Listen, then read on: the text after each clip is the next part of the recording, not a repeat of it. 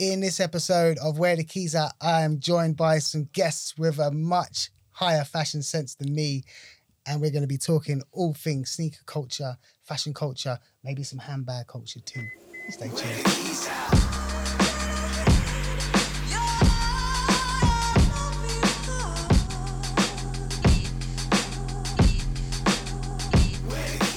Welcome back to Where the Keys At. My name is Eli. I'm in the building, but I'm not with the boys today. I'm with a whole new crew. I've got some special guests, and I'm going to let them introduce themselves, starting on my left here. I'm Amy. I am a lecturer and a designer. And over that side? I'm Dawson. I work for Openreach. I climb poles every day. Nice. Carnell, sneaker fanatic, I guess. Musician. Doing it. Cool. And I've got you all here, like, not necessarily because of what you do, but what you're into and, like, what your opinions are about certain things. So thanks for coming on today into our tiny little studio. And, I'm looking forward to seeing what you bring. First of all, I want to start by how you look and by how I look.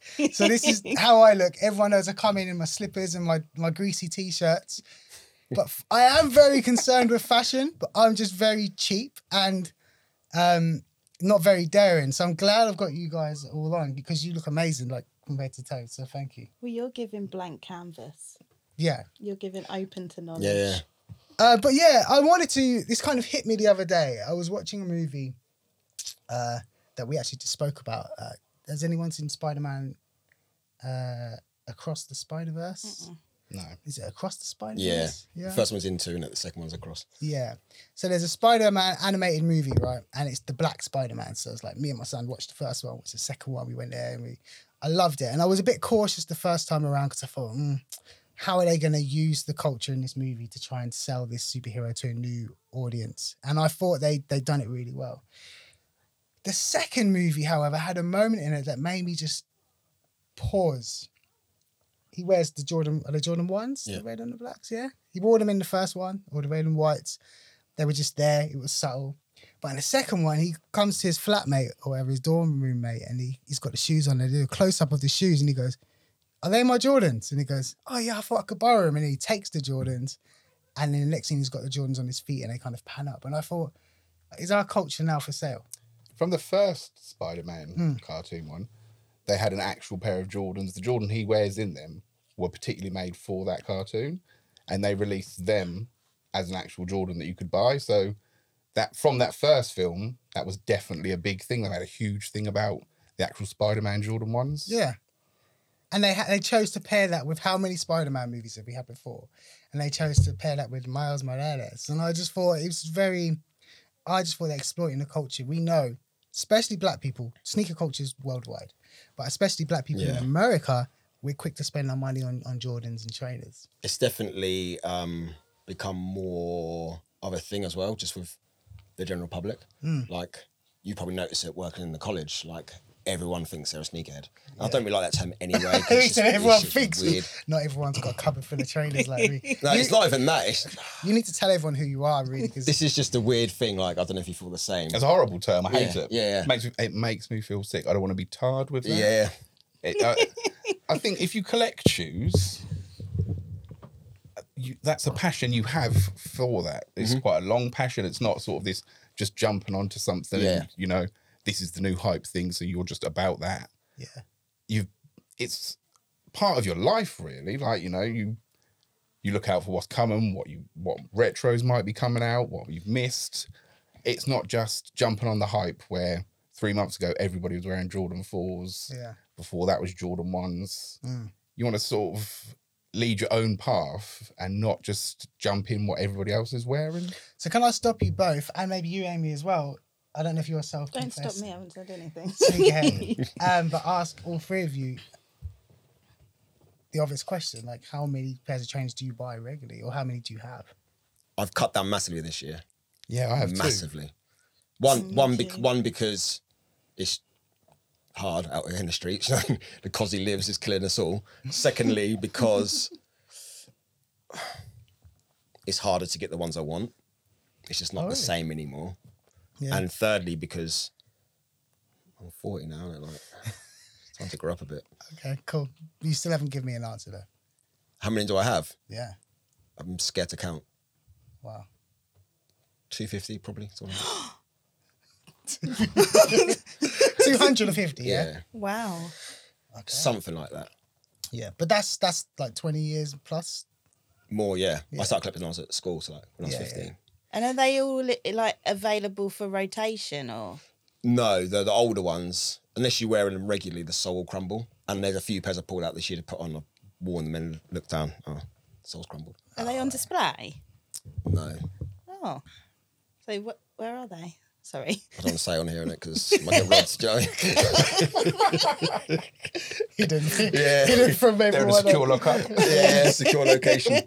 Okay, so 250. How about yourself? I think about 150 to 180. No way. I think I did peaked at about 240, 250. Wow. But you think that, oh yeah, I've got all these shoes, this is great. You start piling up shoe boxes, like that suddenly starts taking up a lot of space. But then it's also Fire hazard. it's not that. Like you're trying to get That's all I think. you think of a pair, oh, I would like to wear them. It's like, well, where the hell are they? And then you start just tearing through boxes, and it's like, oh, no, this. I've got them like my bedroom. I've got a cupboard under the stairs. It's probably got like 140 pairs in. I got them in the shed.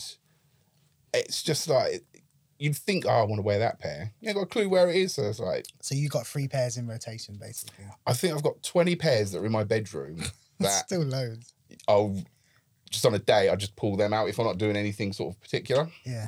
I think most people that I know that are heavy into it, that have been for years, they all wish they could cut their collection down.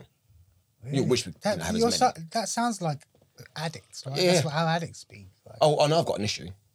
I know I have. it's not a bad one though, right? It's an issue you can I afford. don't smoke, I don't drink, I don't do drugs, I don't gamble, I don't do any of it. Yeah. You know. Yeah. How about you, Amy? I've got about 5. Like Okay. a normal person.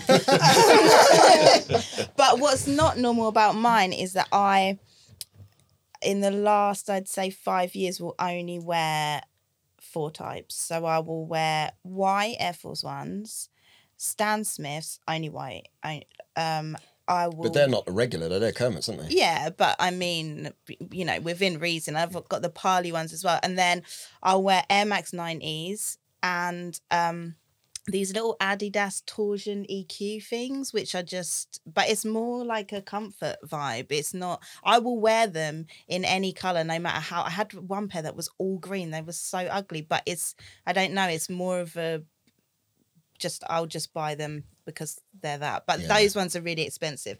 So I can only really find them like the outlet or whatever. But yeah, it's, I won't really stray from those. So I have my own weird way of going about wearing trainers, but it's not like that. No judgment. So actually, some judgment. What made you stick on those sort of 5 pairs? Just comfort, I think. The Stan Smiths are uncomfortable. And Yeah, they are. Ones are comfortable. Yeah, Nothing there. You've chosen. I love this. This guy's an expert. You're saying these shoes, and I knew the Air Force Ones. That's all I knew. No, so the Air Force Ones, that got into a weird thing because every time I would go to this trade show in Paris, I would buy a new pair to go. So that was how that, and since I haven't been to that trade show, I haven't bought a new pair. I'd have to buy a new pair every time, which was like, it was only every 6 months, but yeah, they were like my work shoes. So yeah, I think they're comfortable, but This is maybe the it's thing. because my feet are weird. When I speak to people that again aren't heavy into it, and they'll say a shoe is so comfortable, I'm like, you're crazy, man. But that's because you haven't tried this. You know the range. Yeah. Trying You a know pair of the Ultra range. Boost. That's like That's a level of comfort. me sitting That's in like my walking on little a flump, Toyota man. Prius, and I'm like, this is comfortable. And then someone like, you ain't never driven this Benz before. Yeah. But so you all have different uses, I guess, for this fashion, right? You go for function, you guys go for variety, and I go for price. I was going to ask, what kind of impact do you think it has on your life? Does it make a change on your kind of quality of life? Absolutely not. No. Like, No? I think it does. If you took what I'm wearing now, right? This is a pair of shoes that came out in 2008, I think. Yeah. It's an Adidas ZX 9000 crooked tongues. If I walk along the street, 99.9% of people are going to have no clue what that is. That to them, I'm just wearing a grey and yellow pair of Adidas. I mean, I put that on and I know inside, oh yeah, I'm wearing something quite nice. That's why, for me, it does have an effect. Because, like we said when we met up a little while ago, like, you like having that. I know what I've got on. You do want that sort of feeling of, I've made a concerted choice about what I'm going to wear. Yeah. And you sort of hunted them down. Most of the shoes I probably both of us have, you couldn't just sort of pop into JD Sports and buy. You've had to be lucky, win a raffle, find someone that's selling a pair. Win a raffle? Win a raffle for the chance to buy the shoe, not win a raffle for free. I've seen that before, I think. I didn't know you had to buy it. No, I didn't know you had to buy it. I thought you were getting a raffle to... Because you post stuff up, right? And you're like, this raffle, so I'm like, oh, he's going to win some trainers. No, you win the opportunity to buy them. Yeah. Oh. So they're really exploiting you then? Oh, yeah. That's crazy. It's the Nike Sneakers app. So they normally sort of release Thursday, Friday, Saturday sort of thing. You have to enter a draw in the hopes of being chosen for the honour of paying them 150 quid or wherever it may be to buy the shoe. Wow. That came out of things just getting stupid in the streets, though. Like, there used to be, you'd camp out overnight. Yeah. And that was cool. Like, you'd meet people, you'd meet a community of people. Because it is a community. Like, when you're in it, like, I've gone to people's weddings. That's where I wanted to go with the quality of life thing. Has it changed your life socially? Or? It has socially for me, yeah. Like, we've gotten closer since... Yeah. We've both, like, I used to work in the Swan, obviously, and he'd come in and we'd have a chat and be like, oh, cool, what are you going today? And then we went to an event in London, Crip City barbecue, I think it was the first one we went to, wasn't it? Yeah, it was, with Luke. Yeah, and then from then, we've became friends as a result of that. So, and I've met people through groups that Dawson's added me to online, that it's nice to have someone that understands and doesn't think you're a weirdo. Yeah.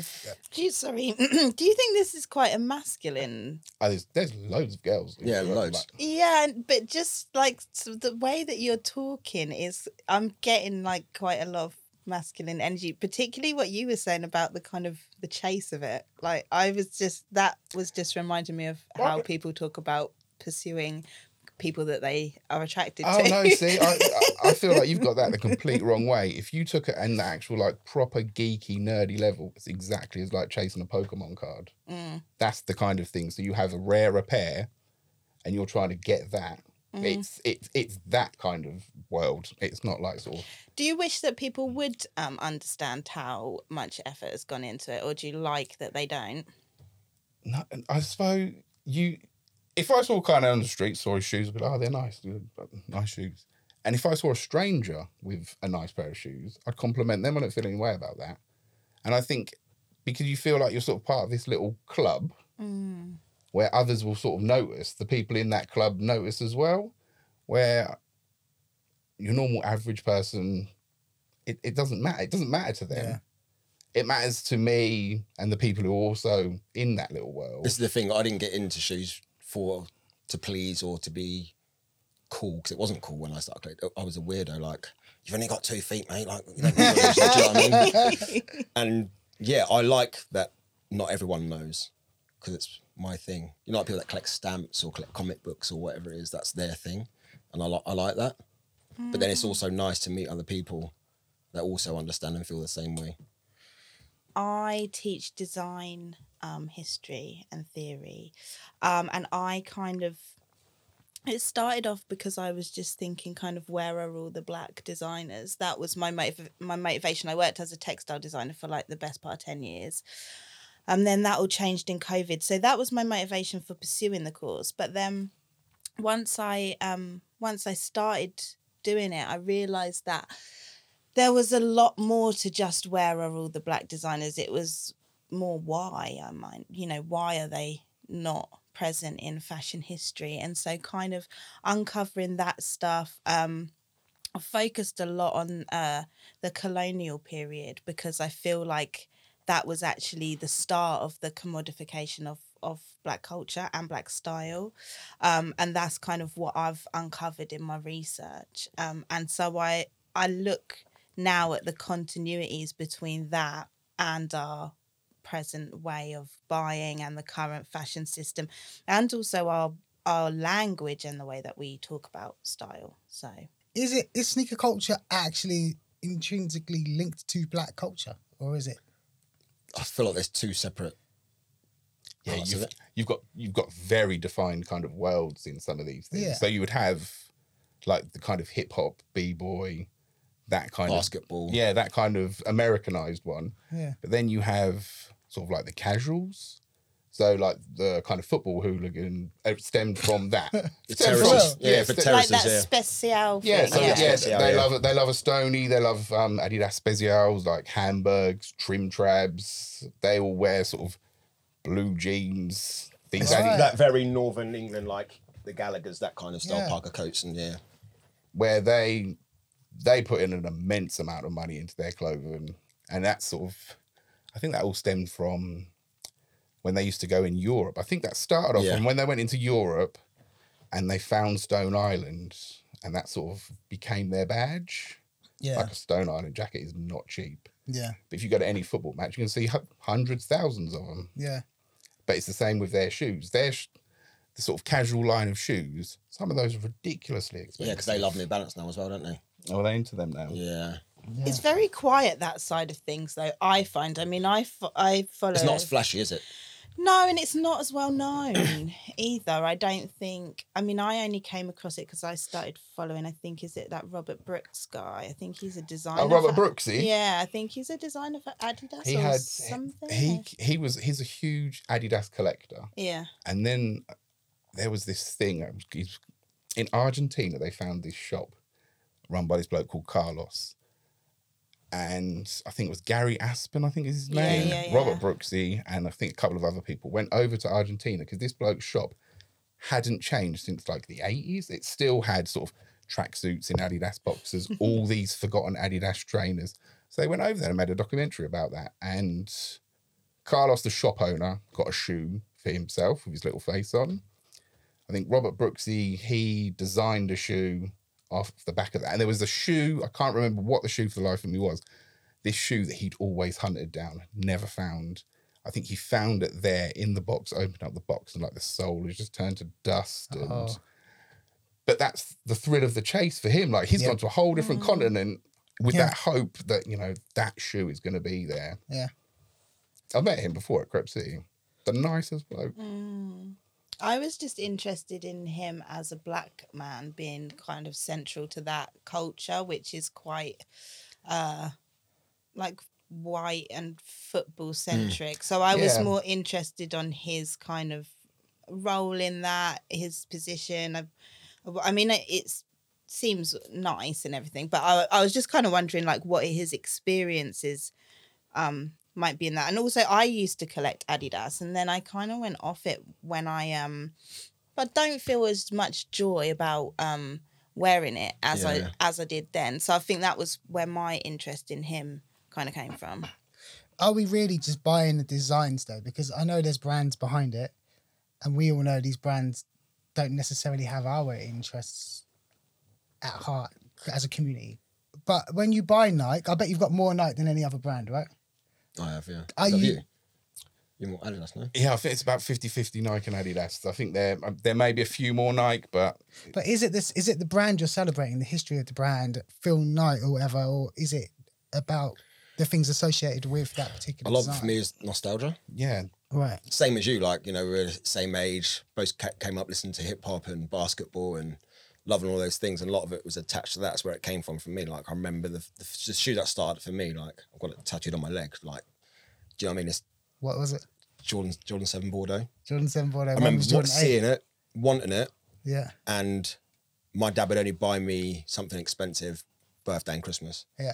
And my birthday was coming up. So I was like, that's the shoe I want. And I remember having like counting down the days. Got them. And I remember walking down the street and just feeling like I was on top of the world. And that's where it all started for me. Well, I'll tell you where mine could have started, but didn't start because I was just broke. So the Jordan 8s with the little crossover bit, strap, come out. And I remember seeing them and I thought, they were in Westworld Sports, so they're probably fake as well, right? I don't know, Westworld, if your stuff was fake or not. People used to say it was. Yeah, careful. But they don't exist anymore, I don't think. Anyway, went into I Westworld. don't feel like Westworld. I feel they might have had a few moody things, but I think they had a good contract at the time. This was, how old would it be? 93, 94, I guess. Yeah, 93. And these were like £140. Yeah, he could have started there. And I think I remember why it started with that, because before that, because I was poor, and I remember I had this shell suit that I loved, but the only footwear I had was some brown brogues. Yeah, exactly. So I had to walk in a shell suit. And the shell suit, the shell suit, the shell suit was like turquoisey and purple, like proper bright and out there, you know, early 90s, late 80s kind of thing. And I had these brown bus-up brogues, and they were like scuffed because that was the only footwear I had. So I played football in them. I'd go to church in them. I'd go to Caribbean Club in them, like to every event in these. So when I got these Jordans, it was a massive deal that I was like, yeah, I feel good now. I think also there was a clear transition for us, girls and guys in different ways, of footwear. Like it did have a function as a kid for me. I can only speak for me, I guess. My son is 14. His shoes, it's never been about function. It's always been about, do they look good from when he's 4, 5, 6 years old? But I had shoes that I could run in. My mum would buy me shoes that these are going to last you. You know, you can kick football in these. I remember having dedicated playing out shoes. Yes. And you had a pair of shoes for best. Like that was, I remember that. And I remember probably only being like 5 or 6 and going and buying like a really crap pair of shoes. But to me, like, these are nice. These are just some little black things, gum sole on them. I'm like, these are lovely. Thinking they're going to be my new best shoes. My mum's like, oh, you can go out and play when you get home. She's like, you can wear your new shoes. I lost my mind. I'm going out to play in a brand new pair of shoes. I still feel away about that. I just got them. Yeah. Can I just say, look at fashion, because like all of these conversations, this is like sociology, it's philosophy. So I just want to say that fashion is not a superficial world to actually do this work. And I'm just sitting here feeling like kind of smug, because I love that about it. People don't realize like the different kind of conversations that come out of it and how much it generates. And I just want to big up fashion for that. But I also feel that's why brands like Nike have exploited the black community, because they know that. Like, you think they have, do you? Oh, massively. Massively. Like, I don't know if you've seen the film Air about the Jordan 1. I really like that, yeah. But then there's a bit in it where the guy's like, no, it wasn't. Something else I watched, and they said black kids and white kids in middle America all wearing Jordans. And that they knew Michael Jordan is figurehead, like, you know, to some people that go, I know you're LeBron, right? Yeah. So, but let's not get onto that right now. Though. Okay. We'll talk but they took that and they saw that every black kid wants to be like Mike. Yeah. And they've exploited that throughout the years. Yeah. And still are today. Yeah. But now, these kids don't know who Michael Jordan is. No. And that's what hurts me the most, right? I see people wearing like Jordan 4s or whatever, and I think... Yeah, but Dave did that lyric, innit? Jordan 1s or Jordan 4s. So all the kids want 1s and 4s. Oh, right. Is that where that comes from? But should you know? And am I just being obsessive with something that was of my childhood? How many people nowadays know who Stan Smith is? It's just the name of the shoe to most people now. I'm super geeky about this. I have loads of books about shoes and streetwear. So I know it's sort of like the history about quite a lot of shoes. I'm really into that, about the history and why and where but I'm surprised you don't feel more strongly in that case, because you know what that actually represents, or what it's supposed to represent, or what era, or what movement necessarily, and then kids are just putting them on because a rapper talked about it. I've got kids, and so from the day they're born, they've always had nice shoes. They don't care, like they just go in. I like that pair. It doesn't mean anything. There's no story for them. There's no kind of. My first pair that I fell in love with was Jordan 5, start of the Fresh Prince of Bel-Air. Yeah. When he's sitting there spinning around on the chair, I'm like, that's a shoe that needs to be mine. That has to be mine. I mean, I can pretty much remember that moment so vividly. But nowadays, kids don't have that. Most of them are wearing retro shoes, so there's no kind of new shoes. That excitement of this is a new model. Yeah. But also something that's exciting to us because of a certain amount of nostalgia. You have to remember that as teenagers, more than likely our kids are going to reject it and then realise how cool we are in about 10 years' time. I hope so. Instantly, they're not, my son used to dress like, he mostly used to dress like the Joker for a good 3 or 4 years. The Batman Joker. Yeah. What, a purple suit? Green shorts and a purple polo shirt like every day, like, and I know it was just to annoy me, like rain or shine. I used to go, but now he's really into it, and he loves the things that I buy him, and he loves that I will like put him onto little brands and stuff like that. That there was a few years where he was decidedly like anti-fashion. So I think because we might say, oh, they're Jordans, you don't even know, they've got no interest in it, because they're also like, there's a little bit of rebellion there in not caring about it. But I do think that in like a decade they'll be like, have you still got that on? It bothers me a bit when I see kids, you know, like when it must. you've got like so much. you've got an artist that you love and no one knows about, and then everyone knows about them. You thought, oh, that's they're mine. Like, yes, it bothers me a little bit like that. But then at the same time, like, who am I? I'm not a gatekeeper of anything. I can't control what someone's into or what they're not. But if someone is kind of doing their homework and actually really appreciates it, then surely they're part of the club, and that's the difference. It is a club, right? It's a knowledge club. It's an investment club, like vinyl collectors or whatever. Yeah, it is a community for sure. So, but again, the problem is, most of these the kids wearing these trainers, they've got the money. That's what vexed me, first of all. How can you afford these trainers? And they're buying it to show off, to make you think they know what's going on. I see, when I'm taking Elijah to school, it is wild. I think I said to you, didn't I, when I saw you? There's some kid, he had Jordan 4 Black Cats on. Like, if you didn't get them for retail, you're talking £400, £500, wearing them to school. Damn. Then he had a Supreme North Face rucksack on. Yeah. Mad money again. And I think he had like a Moncler gilet on. I'm like, why are you following my son? But it's so... That's not your son, is it? For real? Nah. No. My son's coat is the North Face Cause one. Okay. So how does the culture move forward then? Is it going to just be an online thing? Because a lot of us, not everyone lives pretty much is now, man. You know, these big cities, do they? It pretty much is now. Yeah, I think there was so much sort of violence happen from people queuing That's for kind shoes. of where I was going before, yeah. And they've had to put a stop to sort of first come, first served, people camping overnight.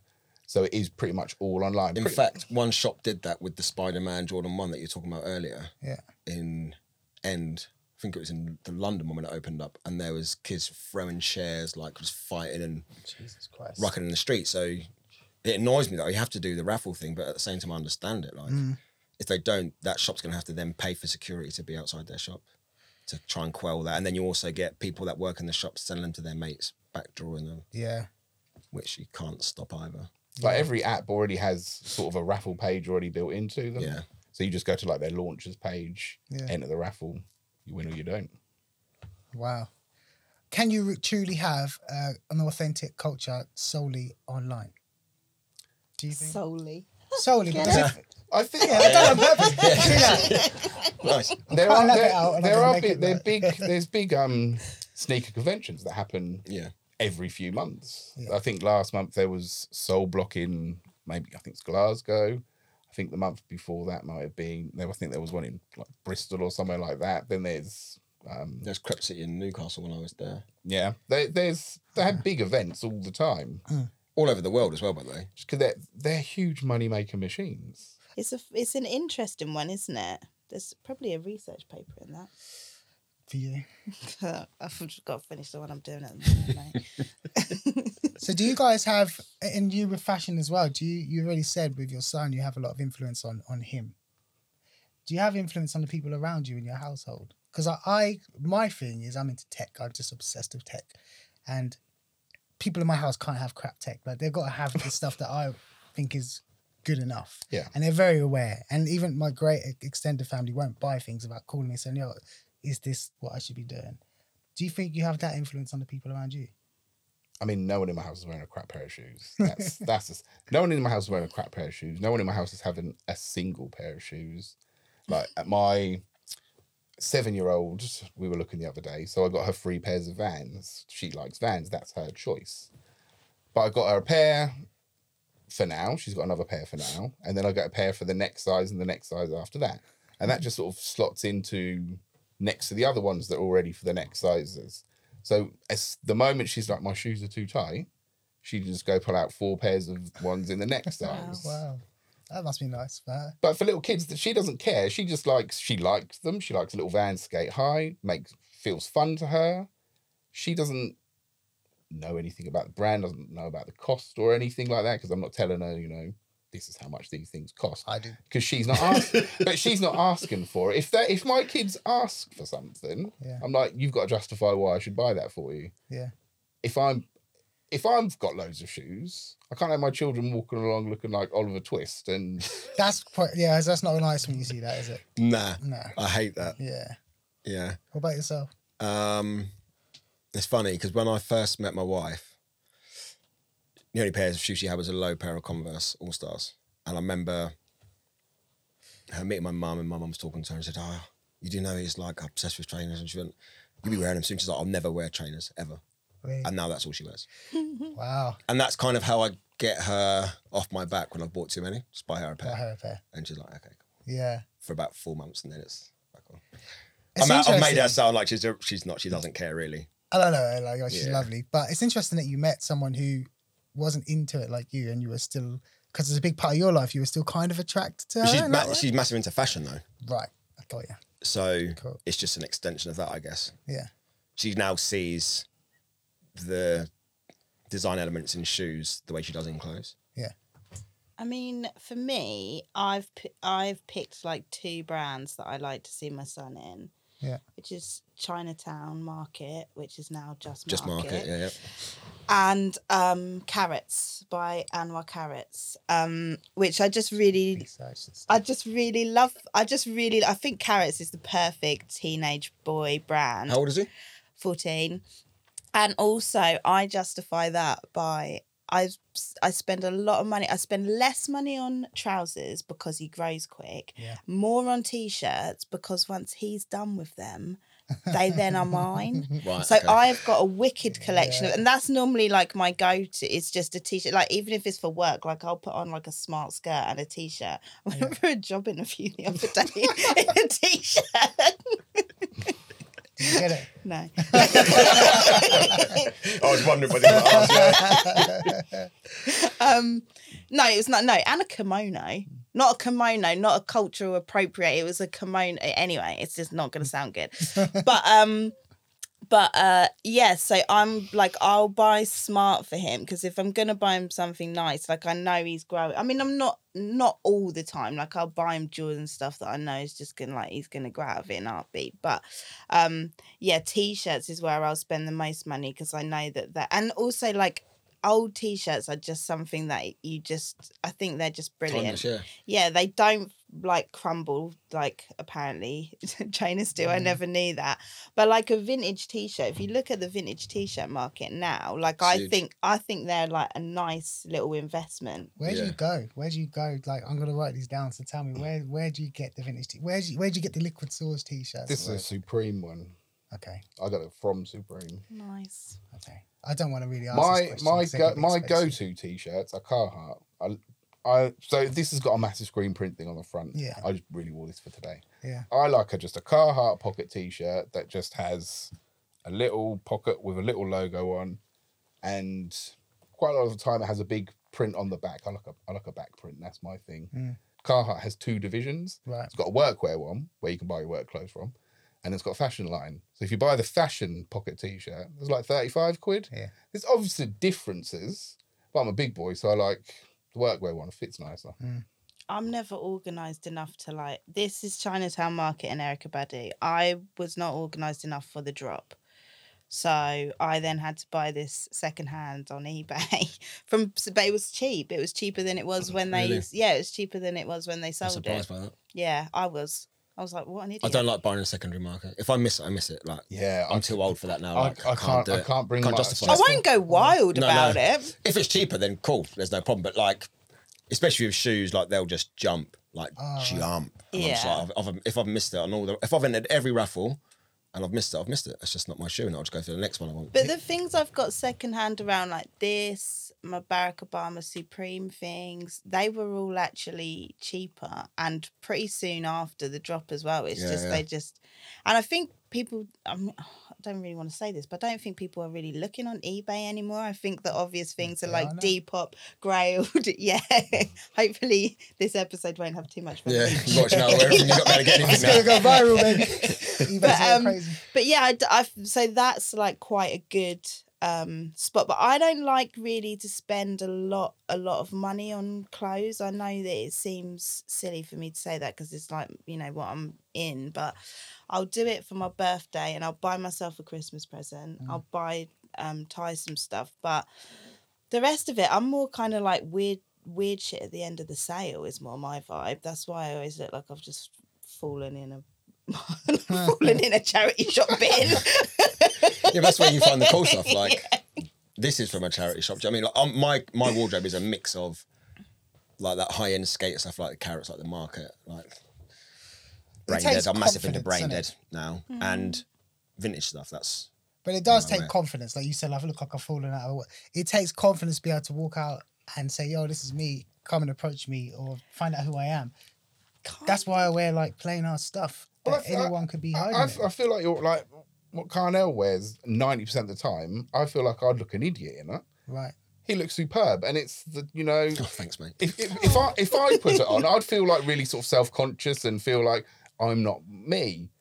I dress quite plain, but it's, you know, I'll wear a grey hoodie, but it's going to be a Carhartt hoodie, and it's got such a small logo on it. It's not. I'm not wearing that for anybody else, really. Like, I don't dress for other people. No, me either. I probably should start. I probably really should start because, like, it's probably not nice.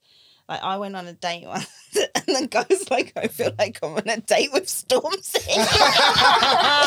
Turns up full red Adidas tracksuit. Yeah. Oh, Jesus. Oh, Jesus Christ.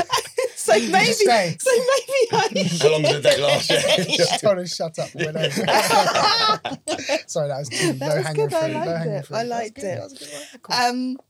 I probably should start dressing for other people, but I dress for myself like a lot. It's for me, it's like it gives me confidence, but I really don't care whether it gets any compliments or not. Like, recently I've started dressing like a baby at home. Like, I wear like baby pink shorts and a t-shirt like all the time. I feel like it makes me more productive for some weird reason. Yeah. But yeah, I don't really dress for other people. This is the thing, people think I do because of the way I dress, but I hate when people like this. I hate it. I don't know what to say. Like, it's just a bit cringy. Like, I had someone stop me in the street the other day, like, "Excuse me, mate, where'd you go?" People you don't know. Yeah. I don't like it. Yeah. Like, my mum and my dad were known for how they dressed. It's kind of just part of who I am, growing up seeing that. So it's just part of it. Elijah dress is completely different to me. He likes really plain stuff. Like, there's a brand called Folk. I think he's quite unique from what I see him wearing. Yeah, but he likes clean cut, minimalistic stuff. Yeah. I love me a bit of folk. Yeah, I love folk. When I'm feeling grown up. Yeah. Which is weird. Like, he's 16, he's into folk. Like, I always think it's weird when people try and buy your clothes off of you. Weird. Like, what do you think I'm gonna do? Like, do you like what? People have approached you and said, loads of times. Yeah. It's like a couple of things in particular. My Adidas Star Wars jumper all the time. I'll get that Star Wars in it. Like, they're weird. Star Wars fans are weird. And do you know what I do? I'm like, I've never even seen it, mate. Like Star Trek. But I always think, what do you think I'm going to do? Go home like that? I don't think they even care, do they? They just want what you've got on. I've got a pair of Adidas did a Star Wars shoe collection. Like, the shoes are all right and nice and everything. But they came in like the blister packs, like the toys did. I thought that nothing to do with nothing, but it was fun. Yeah, they did like the Chewbacca ones. Yeah, I've got a pair of Darth Vader ones. Yeah. See, that was when like the outlet was good for, or like my best / weirdest stuff, like the Adidas outlet. I used to be there all the time before I had things to do. All the time. Yeah. The outlet's not an outlet anymore, is it? It's just it's just another retail shop. Yeah, a little bit cheaper. Just a big sale. It's just where all the sale stuff goes. Which I know that is kind of what an outlet is. But no, but I was not even. Do you know what I mean? Described an outlet. Not even a lot cheaper. Do you know I was in Freeport and I was looking at some Ultra Boost, and I'm sure they were like 130 quid. And I stood there. I'm like, I'm going to Google this, and I could found them online from about 5 different shops for 90 quid. And I was like, You're the outlet. You should be cheaper than everyone. The internet's changed the game, hasn't it? I'm guessing early 2000s, 2003, 2004. Did you see the game change then? Did you enjoy the birth of the internet in your life to enable your addiction? A website called Nike Talk. Yeah. That changed the game. That changed my life right there, because there's shoes from sort of your past that I think we're all quite similar. You got one pair of shoes, that's it. You wouldn't have no luxuries. It might be your birthday or Christmas. So there was always shoes that you wanted, you were never going to get. Yeah. You kind of just put that to the back of your mind. You've forgotten about them. I went on Nike Talk. I can remember just that first day spending hours of people like had posted up all these shoes. I'm like, oh my God, like a Nike Trader SC2. It triggers something, right? That. Yeah, and it really does. And then I think that's when it became quite out of hand, in that I want all the retros of the shoes that I wanted and never got. Before that, you would just be buying sort of new shoes. You'd go to sort of JD Sports or All Sports or wherever it was. I think as well, what changed, how the internet's changed the game in a bad way, is they used to do regional releases. Right. So, like when your family go to America, they bring you stuff back you can't get in England. Yeah. Don't have that anymore. It's that's very rare. Like, very rare. Like they'll do maybe one drop that's Asia only or whatever. Yeah. But so you can just get the same stuff here as you can in America. You can't get any exclusives anymore. Because there was that annoying person right there. For us, it was T-Roy. He'd be like, my mum got me these for America, man. You would never get these. You'd be like, oh, damn. And it must have felt nice for him to have that. There's me with CDs and HMV imports. You know what I mean? No one ain't got this. So I didn't have the internet until quite late. Yeah. In terms of like the rest of the country, like I wasn't on Nike Talk. I missed that boat. I missed it completely. Yeah. So I was still like having to just go to London and hope, but never. It was very rare that I would get the ones I wanted. The internet's just a worldwide cheat code, isn't it? It's great, but then it always gets to a point where that one thing just goes too far, and you have to get too much of it. Yeah. I think it's a very interesting point for brands, though. Like, I love to see how brands respond to this stuff, to respond to the conversations that their consumers are having, how their consumers are consuming. Not because I love business, because I don't, or capitalism, but I just think it's really interesting, like the psychology of the different responses that the internet provokes, like the Supreme drop becoming like a really high profile drop to the point where it almost killed Supreme as a brand. Yeah. Like that to me is like so interesting. So I think that the internet is a really interesting place to watch, but not necessarily for like what's being sold, more like how it's being sold, who's doing well at selling stuff. Like I feel like End kind of just came out of nowhere. Was really quiet, and then suddenly got they had a shop in Newcastle, didn't they? They had a really small shop in Newcastle. Then they moved to the bigger premises, and then I think they had the London one. I think they got one in Manchester now as well. But even since they had their little tiny shop, they've had like collaborations with big brands, like going on for years and years. So even when they were a small physical actual shop, they still had this huge online presence. Yeah. Sorry, I don't always love an End collab though. Oh, I don't like most of them. I always find them a bit. I might like the stuff, but then I won't buy it because it's like a shop collab, and I just find it a bit weird what End represents to me. Like the End Clark's collab, I loved, but like some of the best collabs in all shoes are from shops, like the End. Yeah, because they know the consumer. More. Do you know what I mean? Like especially like the community, they know what they're looking for more. Yeah. I tend to find anyway. Yeah. How do you feel about these big brands doing collaborations? Is it a bit like in music, Drake collaborating with the new young cat from the UK to try and steal a bit of their kind of cultural capital? I can't deal with Is that dude, kind man. of what they do? Like, because Nike, they're, 1970s brand, running shoe, they need to keep cool. And there's lots of ways they need Travis to try Scott and is do their that. guy right now. Like, he's their dude. Do the collabs kind of make you roll your eyes and go, oh, stop trying it? Like, I mean, quite a lot of them are just pointless. They're just a name for the sake of the name. But some of them come out and you're like, oh, that's nice. That's you put some effort into that. Yeah. But half the time it's like you've designed a shoe and then you've made up a story on the back end of it, and it's like it doesn't make any sense. But you can see that there's so many collabs coming out now, where before they were quite rare and they'd sell out instantly. You get quite often sort of sitting and not doing anything. Yeah. No, right. I mean, Travis Scott is a phenomenon I've never, ever understood. Yeah. I hate his music. I a don't weird- think he's he's a got weird much guy to as say well, isn't for he? himself. Yeah, he's a weird guy. I don't get it. I don't get it. And I don't get how, after the Astro World thing, I mean... Yeah, that's gotten forgotten quick. I thought actually, I mean, I wasn't happy. I don't want him to think that he's a murderer because I don't think he is. I think he could have done better. But I was like, oh, thank God. That's it. It's going to go quiet. But the fact that he's done released another load of things and everyone's still eating it up. I don't understand it.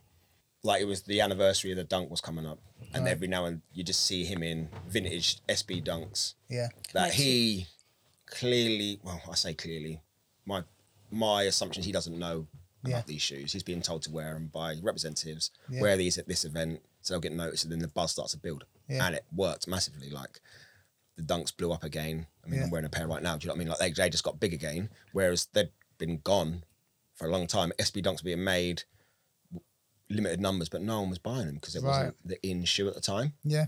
And then they've given him like the high profile Jordans to collaborate on 1s, 4s, 6s. Like, I don't feel like he warranted having those shoes. Ooh. Because in terms of the shoe world, what had he done before that?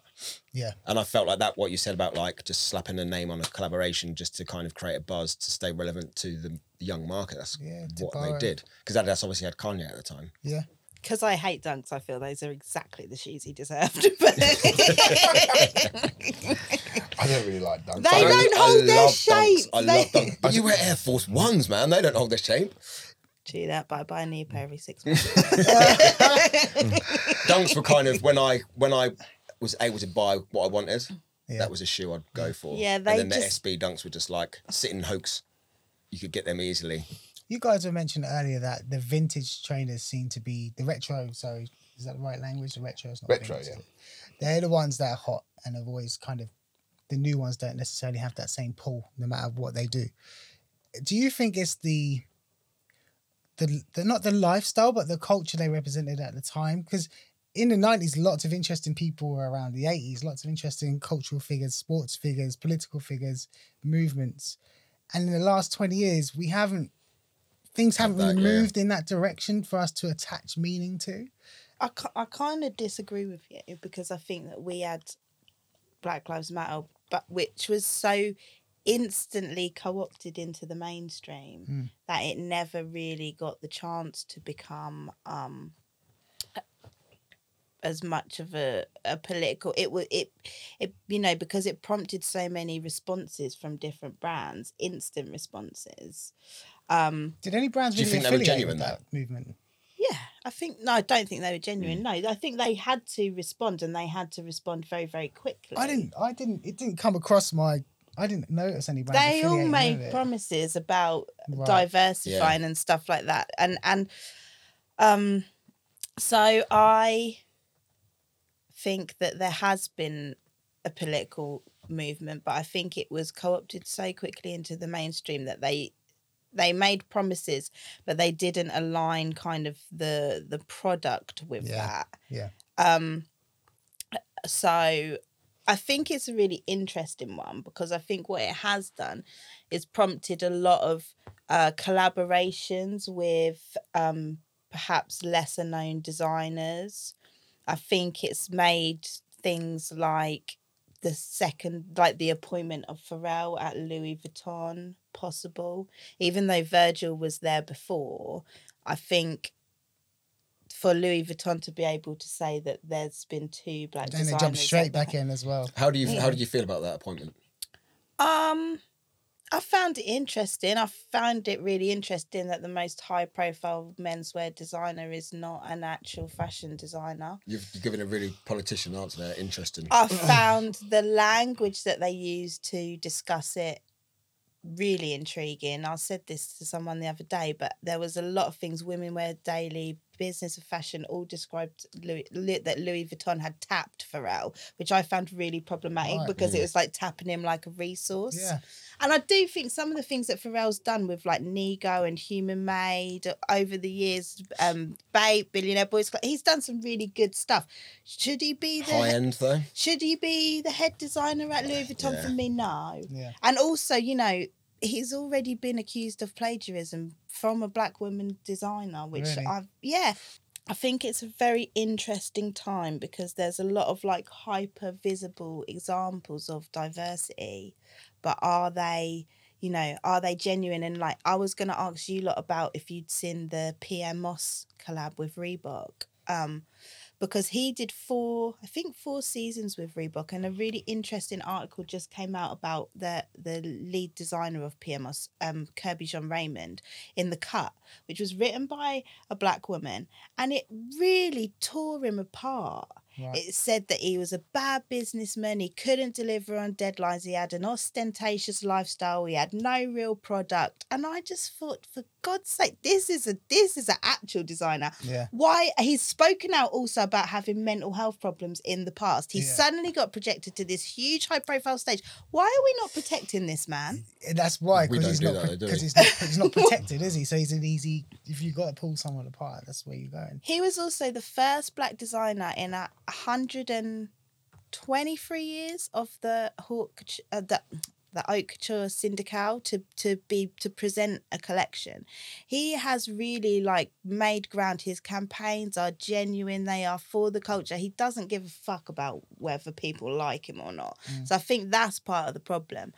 But people don't like that. That's that confidence, arrogance thing, isn't it? Like, people see that confidence. I don't care whether you like me or not. Yeah. And they see that as being rude or arrogant or any of that. But the things like, there's allegations of drug use. Yeah, he'd let his designers smoke weed. Oh, he's bad with his money. He's too flashy and he hasn't got anything to back it up. We hear these narratives just used to discuss black people across the board everywhere. Yeah. I was like, can people not hear? Yeah. We have to do this critical thinking when we're hearing this, but I'm still annoyed about that article. I'm fuming about it. Yeah, I do. I love PMS, and I did pay attention to the Reebok stuff. It wasn't for me. Some of it was. I think it was the last shoes he did. They were really cool. Yeah. And they sold out quick time, and that's why I didn't get them under price as well. But you know what they say? They say that so normally we'd say, Supreme sold out of everything. They sold out of everything. What they say is he never actually had that much product. That's why it sold out. What the article in The Cut is really interesting to read. It's horrible undertones. I mean, anyone selling out Reebok is doing well because Reebok is trash. Yeah. Yeah. Reebok used to be the brand back in the day, man. I remember when they had like... Cutting around in your classics. Yeah.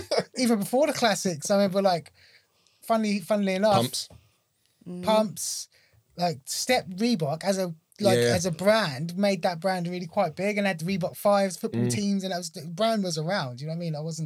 I had Reebok shell suit, purple and green. I wasn't ashamed of that. And I remember when Reebok stopped being popular and I didn't notice yet. And they were cheap. And I got a picture. No one told him. No one told me. And I got a photograph, and Leanne's pregnant with our son, so it must be 2009. And I got these like purple, black and white Reeboks on. I thought they're bad, and I picked them up for about £20. And then I realised, that's why they're £20. This ain't it. I just thought I just found something like what you guys were like. Yeah, no one knows about this. But. Do you know what's interesting when you talk? You started off by saying that you're not as fashionable as everyone else. You're not wearing this. Yeah. I think that in your life you've had key, quite traumatic moments with fashion. Every PTSD which just made you not want to kind of like, do you know what I mean? I don't think it's just like I can't or I won't or I simply don't care, or it's about money. I think the same way that we're talking about aligning it with like joy and like self-fulfillment, and you've said that as well, but I think there's also been some moments where that's been the opposite for you, and maybe that's why you don't just play it safe, indulge in the same way. I think there's some truth to that. There is definitely some truth to that. But then on the flip side, I don't see money if it's to buy. I spent stupid money last week on gear that no one even knows I got. but I don't see money when it comes to that. But if I see a pair of trainers, I'm like, yo, how come Air Force One's £120? I'm not spending that. I'm not spending that on trainers. I'm similar but in other ways. Yeah. Like I won't see it with clothes or shoes. No. Especially jeans. I don't know how many pairs of jeans I've got, but in my head I'm like, yeah, but jeans will last me forever. Yeah. If I buy a good pair of selfish denim, it's going to last me forever. But then I've got like too many pairs to last me forever. Do you know what I mean? Like, what is the point? See, if there's one thing I love, is fakes. I love fakes. I think fakes are so interesting and they're so fun. The best versions of designer stuff is all fake, because even if it's got a little spelling mistake in it, for me that's fucking hilarious. Like I want that it just because of that. So like, is that why you like Market? Kinda. They kind of top that a little bit, don't they? Yeah, but I also just like things with a smiley face on it as well. Like anything with a smiley face on, I'll probably buy. But like in Jamaica, that was like my dream shopping experience because you're just surrounded by like the best worst fakes everywhere. Like the it best, was worst, just like just a dream. Like every time I've gone back, it's Gucci been with a Y, it's been with a bigger and bigger budget. But then what's interesting as well is that the brands themselves jumped on it and did their own. Like Gucci did Gucci with a Y. Oh my god! And then they did like they had the bag with like fake spray painted on it as well. Yeah, they did the Fendachi thing where Fendi and Versace did a collab. Yeah. So like now it's like people don't even know that it's a fake. Yeah. So it's, I mean, that whole play on it is really fun as well, I think. But also, like, what are you doing walking around with that kind of gear on you when you don't own a house? Like, do you know what I mean? Like, there's priorities and stuff. And even though I work in fashion, like spending ridiculous money on fashion is not where it's at. Yeah. And then what's that really saying? Like, I don't stand for that. I don't even know who these people are, but something deep down in my soul knows that they don't really represent who I am. And sometimes that's my big issue with a lot of these things. I mean, I've got some real stuff, but I would prefer to invest also in like black-owned brands. So like the Telfar. All right, that's not a lot of money. I've got a Off-White bag, which I think is a worthwhile investment. Like that's now worth a lot more. How much did that cost you? Did you buy it before? Come on, you said you got it. I bought it before, and I mean, all right, fine, okay. It's not. Probably Virgil didn't get the money because I did buy it secondhand, but it was actually only £600, and it's worth about £3,500. What are you laughing for? These men have 250 pairs of trainers. £600 on one bag, though. Yeah, but what do you think that adds up to? Oh, that's frightening. That's just frightening. It's frightening.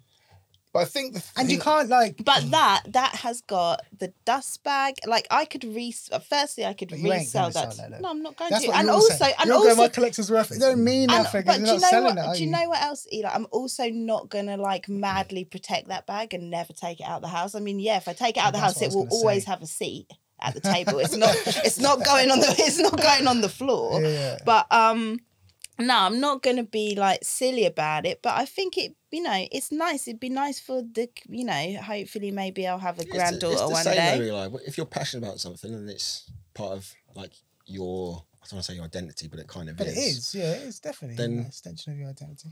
Do you think there must be opportunities for you both to exploit your kind of collections and promote yourselves in a way and maybe make something of it? Has that ever been tempting? That sounds like a lot of hard work. Yeah.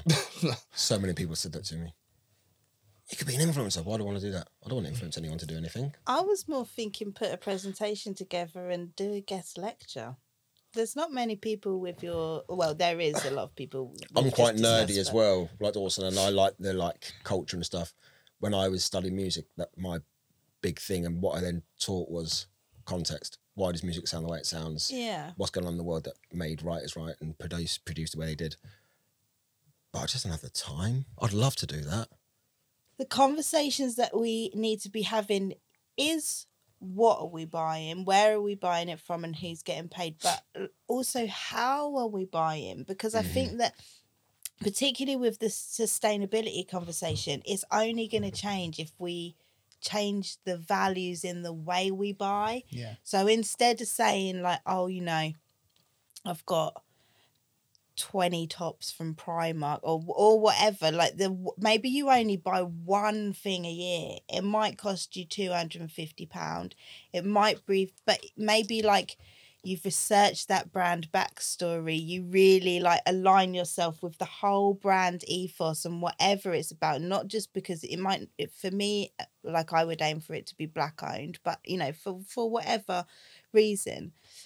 But I think that if we are going to turn this whole bullshit fashion thing around, that is what we need to start doing and respecting about each other. Not like, whoa, you've got so much, or you've got 10 bags. It's more, you know, the value of how we're buying stuff. I think those are really important conversations that we need to start. I think I made a change consciously to, like you say, rather than buying cheap more, buy expensive less. Mm-hmm. If the quality is, obviously, you can buy expensive and the quality is terrible.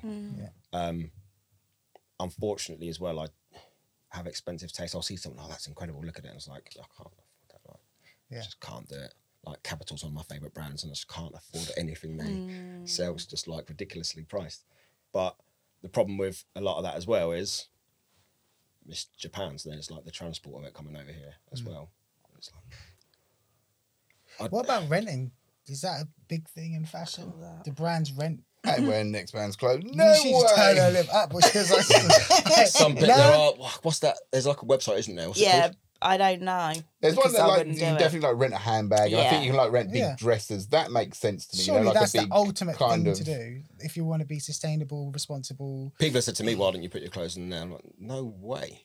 Yeah, I don't want to wear something that someone else has worn. See, I'd possibly rent a dress. I mean, a dress I could get, because it's like renting a suit for us, right? Yeah, you know, I'd go to Moss Bros if it's a wedding. You know, you're part of the bridal party. You're getting a rental suit, and I feel that's comparable. But something, I don't want to wear a t-shirt or a jumper. Yeah, no. I think renting could suit me, because then it gives people an opportunity to try something or experiment with a look that they don't necessarily want to fully invest in. Yeah. But yeah, if I finally get invited to Guap Gala, which is definitely coming, maybe not this year, because I think the invites have already gone out. But I think next time it's like it's like just a cultural magazine, culture Instagram thing, but it's taken off. They're doing some important things. You should have a look at them.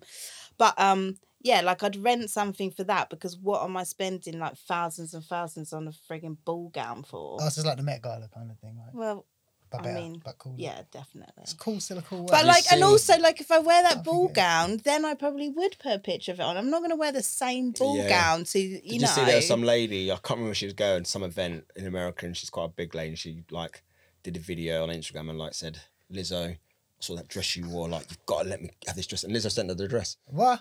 Wow. So I saw that. Yeah. Crazy. Wow. But I wouldn't rent a bag. You wouldn't rent a bag? No, I wouldn't. But you were saying that's probably the most successful. Well, I think that's a thing, though, isn't it? It's a thing. Yeah. I think you'd have like a subscription service. I'm sure I remember seeing something like that. For sure. Like you pay a certain amount each month, like Netflix. You send your bag back, you get another one, or something like that. Yeah, I couldn't imagine doing that. No, because I can get why it would appeal to some people. But some people want to impress strangers. Like, really, that's their goal, isn't it? They walk out of the house. They really care what other people think. Yeah. So you got me into socks as well? Yeah, socks. Yeah, that's another one. Yeah. Like, I like a nice Japanese hand-linked toe chop sock. Like, that's the boys. I did actually, I bought you a present talking about this. What? Aww. There you go, the APC bag. Crispy. So, I didn't know who would be here, so I bought 3 pairs. Wow. They'll be wasted on me, my brother, because I was just like... Bet you don't want to give me one now. Just called you a denim wanker. Hey! Oh, I come back more often. you. It's the first gift I've ever had on the show. Baby. See, like a Burlington sock, right? That's the sock from the 80s, when Argyle socks, people pin-rolled their jeans, had an Argyle sock underneath. It was Burlington. And what colours shoes would I wear with these? Like, you just wear whatever you want, like it's a sock. That just accentuate your outfit. I like this. These are nice, man. But see, like, they've got a little stud on them. Yeah. That was the thing. So you could pin roll your jeans. You'd see the little stud. He's got a nice. I thought the folk socks have a little button. Thank you very much. That's lovely. No way. Tell us about these ones. That's just a stance. I mean, that's like the that became this huge phenomenon of stance socks. Like they've got like collabs with everything, like from Rick and Morty, Star Wars. Wow. But more so, I wear them for work. I don't really wear them any other times. The toe doesn't have those little bobbly bits in the corner. Oh, right. So it's just smooth around. So they're nice. super comfortable. No way. Yeah, I didn't. I was very much like just socks and let's buy some socks from wherever. And then I think when we went to Crep City, we got into the conversation of socks. And I think I won a pair of stance socks. And he's like, when you put on a pair of comfortable socks, you'll know. And I was like, oh yeah, I do know. Yeah. And ever since then, it's just, Wow. You should write a book. Do you know that? No, see, my friend Whitfield, he wrote a book about socks. The Rules of Socks. No. It's a legitimate book, and we had a whole thing called Sock Club. There was a membership card. There were parties. Like, oh, wow. That's another whole like real niche nerdy thing. Like you can be buying if you go on sort of end, you can buy chap socks for like 25, 30 quid. I've got loads of them. So like it's just another thing to like waste your money on that absolutely no one's gonna know. Like they might see it and they're gonna think, oh, he's got some Christmas socks on or whatever it may be, just got some jazzy socks. But that's a very personal thing that, you know, I've spent that money. No, but that's not impressing a single person. Yeah. I know a guy who wrote a book about denim, like the little button things that you have on them. rivets. Yeah, like rivet zips, like all like details. Oh, the details, yeah. Like denim, like the history of denim details. It did really well. But yeah, it's like it's very niche, but you've got a lot of knowledge, and I feel like you should be sharing it with the world. I mean, this is just things that I probably found from books or just sort of lived through. But yeah, there is already a sock book there. I did actually look for that because I've got another copy of it, but I couldn't find it. Well, I really appreciate the gift. Yeah, I'm thank you. super impressed. That's Thank you so very much. cute. I want to thank you guys for coming on because it's getting really hot in the studio right now. But Yeah, I'm like feeling the it, to be conversation honest. today, I'm going to go back through. I'm sure a lot of our viewers are going to go back through and watch. So before we go, could you kind of shout out your links if you want to promote your links, but also maybe give our viewers some interesting places to go to invest in what we've been talking about today? I've got into Brain Dead recently, like massively. Just cool things and pleasures as well. It's not super expensive, but they have some really cool stuff. But then they have some really dreadful stuff. So I remember they had like a shiny black PVC looking like kind of bondage jacket. Yeah. Like that was the first time I ever saw that brand. was that pleasures? Yeah. Yeah, Like, some of it I'm is having like nothing that, to do with yeah. that. So They did like a cool Outcast shirt. you said Pleasures and Brain Dead. Brain Dead. Cool. Yeah. All right. Nice one. I mean, it's got to be Carhartt, but if you go on MI Supplies, you can get yourself a Carhartt pocket tee for about 18 quid in all the colours. And that's just a perfect, nice, lifelong t-shirt. All right. So finally then, who would you recommend? I'm hoping you're going to give us some designers. You gave us some good ones last time. We put them in the link. Oh, designers you want? Okay. Or no. I'll give you carrots because I've said that already.